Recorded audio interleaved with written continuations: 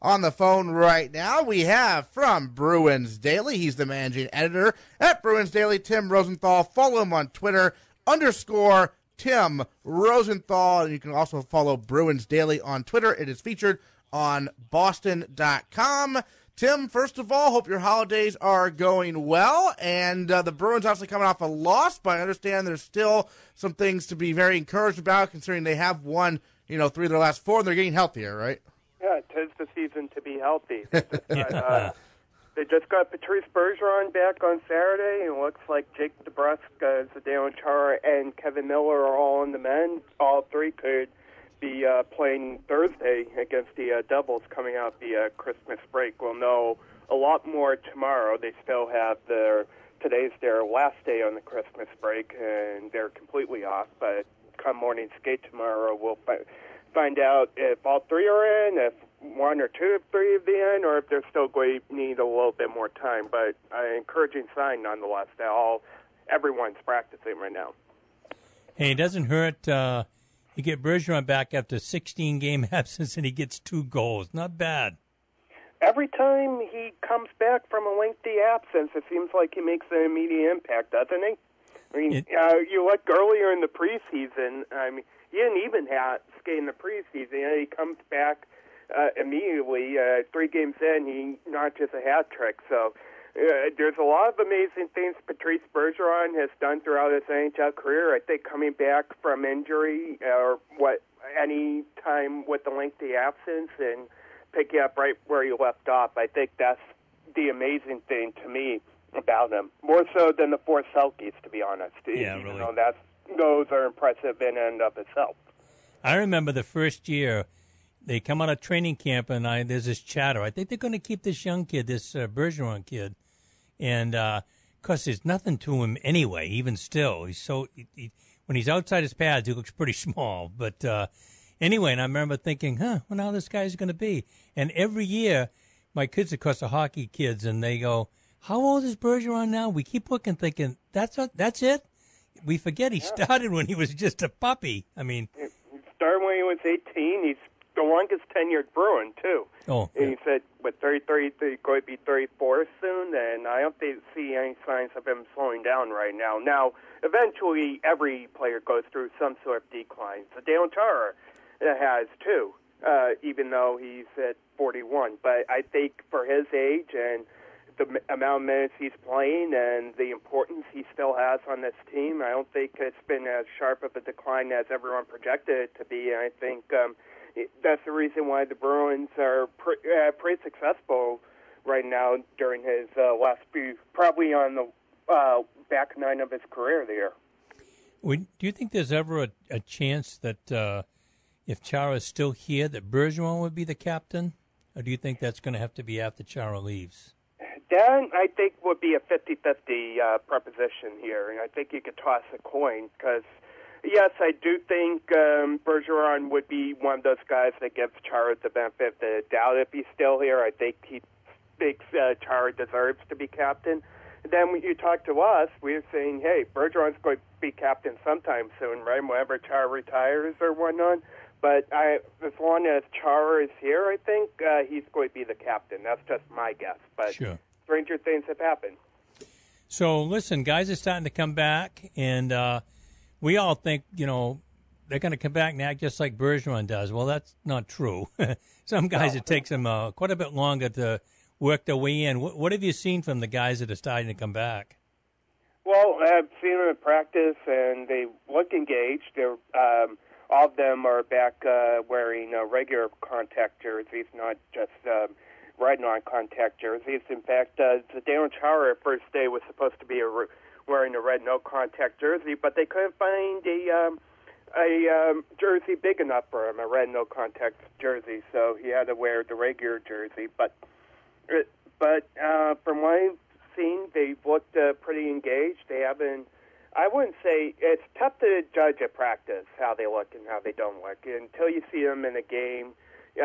We probably won't get the full extent of how they look coming off an injury, but at least at practice, you get a sense of willingness, I guess. And all three have shown that willingness to compete, I guess. given the circumstance. Now, there's some chatter that they're going to break up that top line and go put Heinen on the top line, see if they can get him going. And of course, if DeBrusque can come back, he's been a bright spot until he got hurt. Put him back with the second line. I can't remember. Is that Pasternak's going to go with Krejci? Is that what they're going to do? There's a rumor there that it's going to be Krejci, Pasternak, and DeBrusque, yes. But there's another rumor that we're going to see DeBrusque move back, I should say Pasternak move back up to the top line, which we saw a little bit in Carolina when they were trailing. Cassidy really needed to get a spark from his team, and he thought he could do it from the top line. Not by moving Pasternak up to the top line, rather. It's not going to happen every night, but I do think eventually you're going to see Pasternak back up on that top line. Maybe it depends on the lineup that he faces and the opposition that he faces. Does he go top-heavy against a team like the Maple Leafs, who have some high-octane players like John Tavares, Mitch Marner, Austin Matthews, William Nylander is back? Does he go top-heavy against the Lightning? Does he even go with the top-heavy lineup against the improved Sabres squad with Jack Eichel and Jeff Skinner there? It's going to be interesting to find out. I don't know if it's going to be a consistent basis or if Cassidy's really going to roll the dice and keep switching lines here. I mean, I like that top line together. I think the missing ingredient, and we've been talking about it for a while now, since really the end of last year in the playoffs, is a right wing to go with DeBrusque and Krejci. They need that tough winger, I think, that can knock people around and get the puck in the corner and kind of old school, if you will. Yeah, and they thought they had that with when training for Rick Nash last year. Unfortunately, he suffered another concussion. Might have been even a career-ending concussion at this point of his career. So that didn't work out, but I think you have a little bit of buyer's beware if you're Sweeney this year, especially given last year where he gave up that first-round pick to get Nash. But I do think they need an upgrade there, absolutely. Now, there's been chatter about Tarasenko. Mm-hmm. Is that, I mean, it's going to take something to get him, of course. Oh, yes. And who do you give up, right? I'm sure St. Louis will be looking for a guy like Jake DeBrusque or even a Charlie McAvoy or even a David Pasternak, and that's a non-starter to begin with. Well, I think all three of those guys probably. I think that's the core of what you're going to go forward with, to be honest. Oh, absolutely. McAvoy seems to have come back from injury pretty well. Yes, he had a rough outing against Carolina.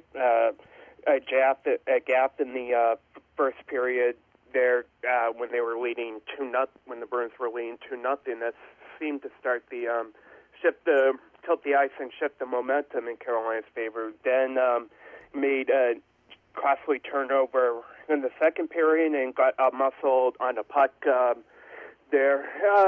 That led to a 2-on-1. That led to another pair of Carolina goals, and from there they were running. But aside from that, I think he's looked very good. He's been engaged. He's been moving the puck quickly. He's played pretty well with Matt Grzelcyk going a little bit of a reunion there, going back to their BU days. And I think once he gets paired with Chara again, that's really going to benefit him in the long run, as well as it will benefit Chara, having a young puck mover like McAvoy who can also hold his own on the defensive end most nights. Tim, it seems to me that, because Carlo's been hurt for the playoffs the last 2 years, but he seems to have started to really assert himself a little.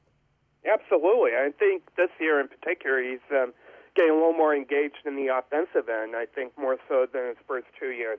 He's not a good puck mover per se. He's not offensively gifted defenseman there, but at the same time, if you're Bruins, you're struggling for goals, you'll take them any way you can. I think Carlo is at least showing that he can be engaged in the offensive end as well. And maybe he's had some hiccups on the defensive end from time to time, but I think he's been stout since his return for sure. I don't know if you've had a chance to keep an eye on it, but I saw an article yesterday, I think, maybe the day before, about the junior world championships and the Bruins having six people that they've drafted that are in that the playoffs? Yes. And that's always an exciting time for any hockey fan. And this year in particular, you got 6 Bruins. One of them being Euro Bakkonen. He just recently came back from injury, came back from his concussion. The Bruins loaned him for Team Finland for a couple of weeks. He'll probably return back to Providence, but he's one guy I'm intrigued to see in particular because he's throughout his career he's played against older players, especially during his time in Finland and the Finnish Pro League he was in. He was playing against guys for at least 5, 6, 7, 8, maybe even 10 years older than him, and more than held his own. And I think that should translate pretty well when you're going against guys of the same age, same caliber, 18, 19, 20 there, and that's he could be an X factor for Finland for sure. And then you look at Jack Stanika up in Canada; he's been tearing it up in juniors this season. I think he's going to be a guy to watch for Team Canada, and I expect him to be a Bruin by next season. Wow. Yep. So any other, I always ask you about rumors about trades other than the Tarasenko one that I think's out of reach. They're not giving up all those young guys to get a guy that, you don't know what you're going to get. What are you thinking? Is there anything that you think might actually happen? There's one name being thrown around in several of these prognosticators articles, these trade prognosticators, and that's by the guy by the name of Jeff Carter out in Los Angeles, who's 33, so he's a little bit towards the back nine of his career, but he's a proven goal scorer, a proven playoff performer. He could probably help you in the top 6 for at least this season. I don't know what his contract situation is, but he's a little younger, maybe not as much of a power forward as Rick Nash type, but he can shoot the puck pretty well.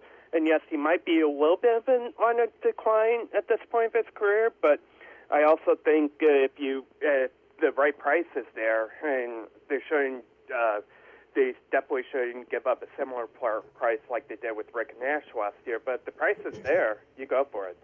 Yeah, I think, and the other thing is a change of venue might help him. When you had a Los Angeles team that was pretty good 3 years ago, and then suddenly they've hit the skids, and to come to a place that's always going to be excited about their hockey, and you're not fighting the glitz and the gooder. They're playing hockey and excited about it on a team that's going to be in the playoffs, hopefully. So that might help him. Yeah, and earlier in his career, he played pretty well out in Philadelphia at the beginning of his career, first 3 or 4 years there. So I'm sure he'd love to have a good hockey market again.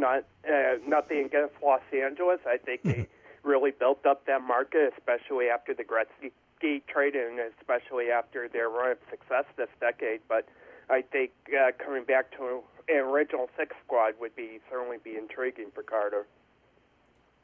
All right, Tim Rosenthal from Bruins Daily. Bruins back in action tomorrow, hosting New Jersey at 7 p.m. Thanks so much. Yes, thank you. And next week I'll probably be calling you after the Winter Classic. I'll still be in Chicago. Right. Oh, we really didn't, Tim. We really didn't talk about that. Now, you going to go? Yes, I'm leaving Sunday and I'm coming back Wednesday. So Wednesday you can hear me from Chicago because that's where I'm staying. And awesome. Well, don't forget the time difference then. So. That's right. Actually, there's a time difference between South Bend and Chicago. It's about an hour 40 drive, but there's Notre Dame is one of those It's one of those locations where you're on the East Coast half the year and then the Central time. All right, he's already scouted it out. All right. I like it. Yeah. That's confusing, but yeah, I understand. All right, Tim Rosenthal, thanks again. Appreciate it. Thanks, Tim. Thanks, fellas. Take care.